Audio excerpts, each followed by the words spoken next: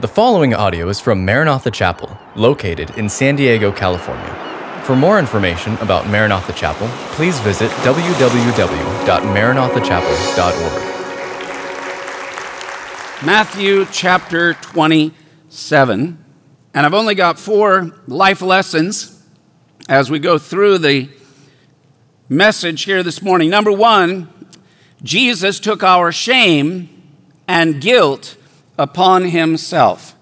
So beginning in verse 38, Matthew 27, it says, "Then 2 robbers were crucified with him, one on the right and another on the left. And those who passed by blasphemed him, wagging their heads and saying, 'You who destroy the temple and build it in 3 days, save yourself. If you are the Son of God, come down from the cross.'"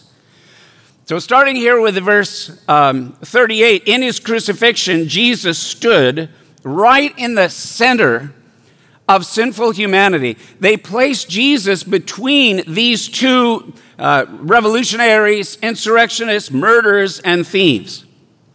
So why was Jesus in the middle? Probably to intimate he was the worst felon of the 3. Now, one of these robbers would repent as he watched Jesus and listened to Jesus and give his life to the Lord and say, "Lord, remember me when you come into your kingdom." And Jesus would turn to him and say, "Today you will be with me in paradise." And the other one did not. He yelled, screamed, was cursing against Jesus all the way to his death. So it represents 2 responses. What will you do with Jesus? Will you believe him and receive him, or reject him to the very end? I want to also point out to you, and I'm praying that the Lord will help all of us to paint a picture of where the crucifixion was. It was not in some quiet building somewhere, like today they do it inside in a little room and there's only a few chairs and they try to keep it away. But Jesus was crucified openly, publicly, in fact, on the main highway that really brought together Europe and Africa and Asia. It was the main central road right by on the northern side of Jerusalem. It was a highway. And on that day, there would have been hundreds and thousands of people that walked by and seen everything that was happening. He was publicly executed.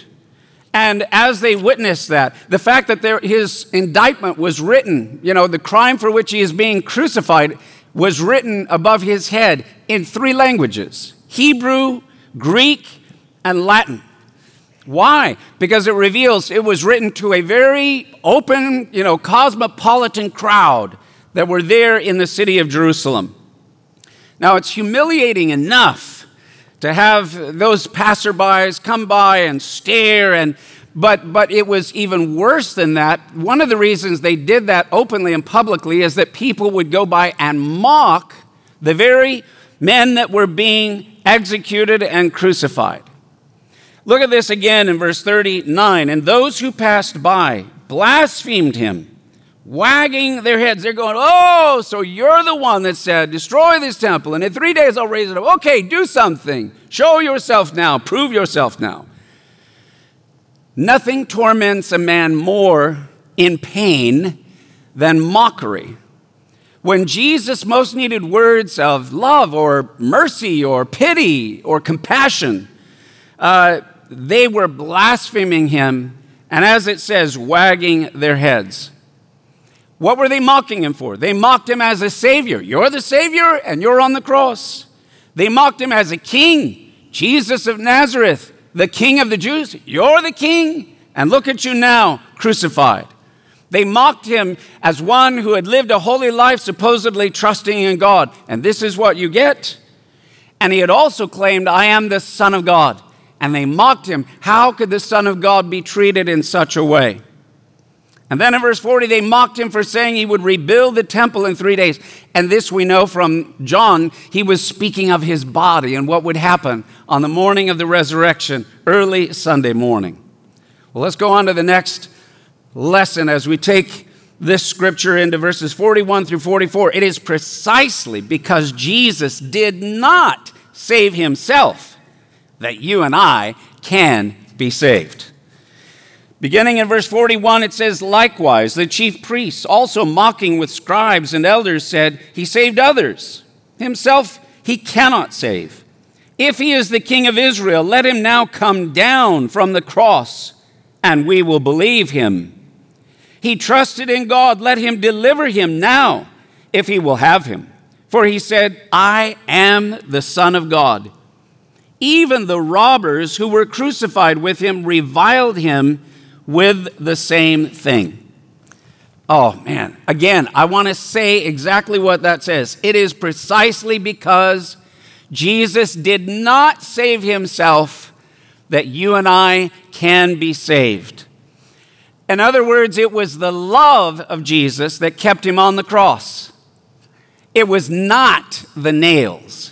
He had already said, I could call 12 legions of angels. And let me tell you what that means. There's one story in the Old Testament where the Assyrians had threatened Israel, and they had, several 100,000 soldiers ready to storm and land upon and just totally destroy and take over Jerusalem. The king went before the Lord and he laid out his petition. Oh Lord, we can't fight, we can't defend. If only you, he as a good king, he brought it before the Lord and laid it in heaven before him. And the Bible tells us that the Lord, the night before the invasion was to take place, the Lord sent one angel. And listen to this. One angel destroyed 185,000 of the enemy. One angel. Can you imagine what 12 legions of angels would have done? Oh no. It was not the nails that held Jesus to the cross. He had plenty of angels to do his will and his bidding. He didn't come to become the King of Kings. He already was the King of Kings before even the incarnation. It was his love that kept him on the cross. And Jesus did something greater than coming down off the cross. He stayed on the cross and he died. And therefore, he paid for the sins of all humanity. And then he defeated death. He defeated the devil. He defeated everything that was against God. And then on the third day, he rose from the dead for all time and for all eternity with the keys of hell and of life and eternal life. And he said, now anybody who believes and trusts in me shall live forever, and they will have the resurrection of life. Amen. So verse 44, this is the lowest point. Even the robbers who were crucified with him reviled him with the same thing. Jesus was in the lowest position. And this is the peak of God's love for man, to endure this for our salvation. And it was also the peak of man's hatred against God. The only perfect human being that ever lived, that ever walked on this planet. I mean, think of it. Every time Jesus opened his mouth, heaven came out. Every time that he touched someone, disease fled, demons were released, life was given, and the power of the Holy Spirit would come. And we as humanity took him, nailed him to the cross, and crucified him. All the world is guilty. No wonder the Bible says, for all have sinned and fallen short of the glory of God. All have sinned, none are righteous, no, not one. Well, look with me at this next verse. I want this statement and this truth to just go into our hearts all by itself. Verse 45. It says, now from the 6th hour until the 9th hour, there was darkness all over the land. I want you to note here, Jesus takes our rejection by the Father on our behalf. In other words, our sin is what separated us from God. But Jesus came in our place to take all of the sin, all of the shame, all of the guilt, all of the rejection of humanity upon himself so that you and I could be received. Jesus was on the cross from 9 o'clock in the morning until noon. So the total was from 9 in the morning to 3 in the afternoon. That's the 6 hours. In the 7th hour, he went to paradise. But from 9 a.m. until noon, Jesus was on the cross between the two thieves under the sun, under the light of day. But at noon, exactly at noon, a supernatural, miraculous darkness covered the land for 3 hours, from 12 until 3. It was a heaven-sent darkness that lasted 3 hours. It was as if all creation was sympathizing now with the Creator. And it was not some kind of a natural thing that, like a sandstorm. It was not an eclipse. In fact, it would have been impossible for it to have been an eclipse. It was something that God did. It was something that supernaturally came. And I want you to think about this, because in the Old Testament, we read the story of the children of Israel and all of the 10 plagues. And one of those was 3 days of supernatural darkness. You don't think that got the attention of the entire realm of Egypt, both the Jews and the Gentiles and the Egyptians? And now here on the cross, this unique man that many had thought was the Messiah, he had done miracles that no other Hebrew prophet had ever done. He spoke like no other Jewish prophet had ever spoken, with power and with authority. And now he had somehow been rejected, and now he's being crucified. And all of a sudden at 12 noon, the earth goes dark over the whole realm of Judea and Jerusalem. Every Roman saw it. Every Jew saw it. Everybody who was there in the vicinity not only saw it, but they felt it. It was God's judgment that removed the light of day. In fact, really, we believe this is the moment where all of the weight of the sin of the world landed upon Jesus. And while Jesus had spoken already several times, at least 3 times before the darkness fell, during the first 3 hours, he had said repeatedly during the first 3 hours, "Father, forgive them, for they know not what they do." And the tense there is that he repeated this. Therefore, the Jews who had rejected him, "Father, forgive them, for they know not what they do." For the Roman soldiers that were gambling for his unique tunic that was whole without seam, "Father, forgive them, for they know not what they do." He repeated that prayer. And then he spoke to the repentant thief, said, "Today you will be with me in paradise." He had also looked down and seen his mother standing there brokenhearted, as the prophecy had said, "A sword shall pierce through your heart." And John, the beloved disciple, standing there, and he took care of his mom. He looked down and he said, "Mom," pointed to John, "behold your son. Son, John, behold your mother." Jesus transferred the relationship of love and care for his mom. And all of that was done during the first 3 hours. But Jesus said nothing for the next 3 hours, from 12 until 3. Now, at the very end, right near 3 o'clock, he did say several things. But for 3 hours, there was darkness and there was silence. And I believe it was during this time of darkness that Jesus was made sin for us. Now, I'm using language literally that comes from the Bible. We can't fathom it. We can't understand it. It is a great mystery. But I want you to think of this. For the first time in eternity, the Son would be separated from the Heavenly Father as he took our sins on himself. He took on our rejection so that we could be forgiven, so that we could be received. So as he went into the darkness, he was sending us into the light of healing, forgiveness, reconciliation. I want you to look at this scripture that really describes it very powerfully by the Apostle Paul. 2 Corinthians chapter 5, verse 21. Let's read this out loud. "For he made him who knew no sin to be sin for us, that we might become the righteousness of God in him." Wow. Look at that again. "For he made him who knew no sin to be sin for us, that we might become the righteousness of God in him." Let me put it to you this way. Those final 3 hours on the cross and the darkness from noon until 3 o'clock in the afternoon, an exchange happened. All of our ugliness, all of our sin, all of our immorality, all of our idolatry, murders and adulteries and all of the wickedness of humanity, Jesus took upon himself. And all of his holiness and all of his righteousness and all of his purity and all of his love and all of his joy and all of the Spirit, he then traded and gave himself to you and me. It's the most unfair, unequal trade of all of eternity. And something that even the angels, Jesus, by being able to become a human being in incarnation, really elevates and gives us understanding. What does it mean that we were really made in the image and after the likeness of God? Jesus did not become an angel, but he became a man so that you and I might be forgiven and be welcomed into the family of God forever and ever. Amen?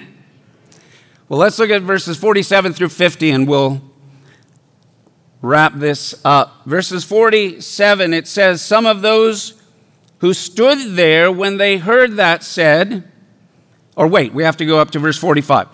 Verse 45 says, now from the 6th hour until the 9th hour, there was darkness over all the land. And about the 9th hour, Jesus cried out with a loud voice, saying, Eli, Eli, lama sabachthani?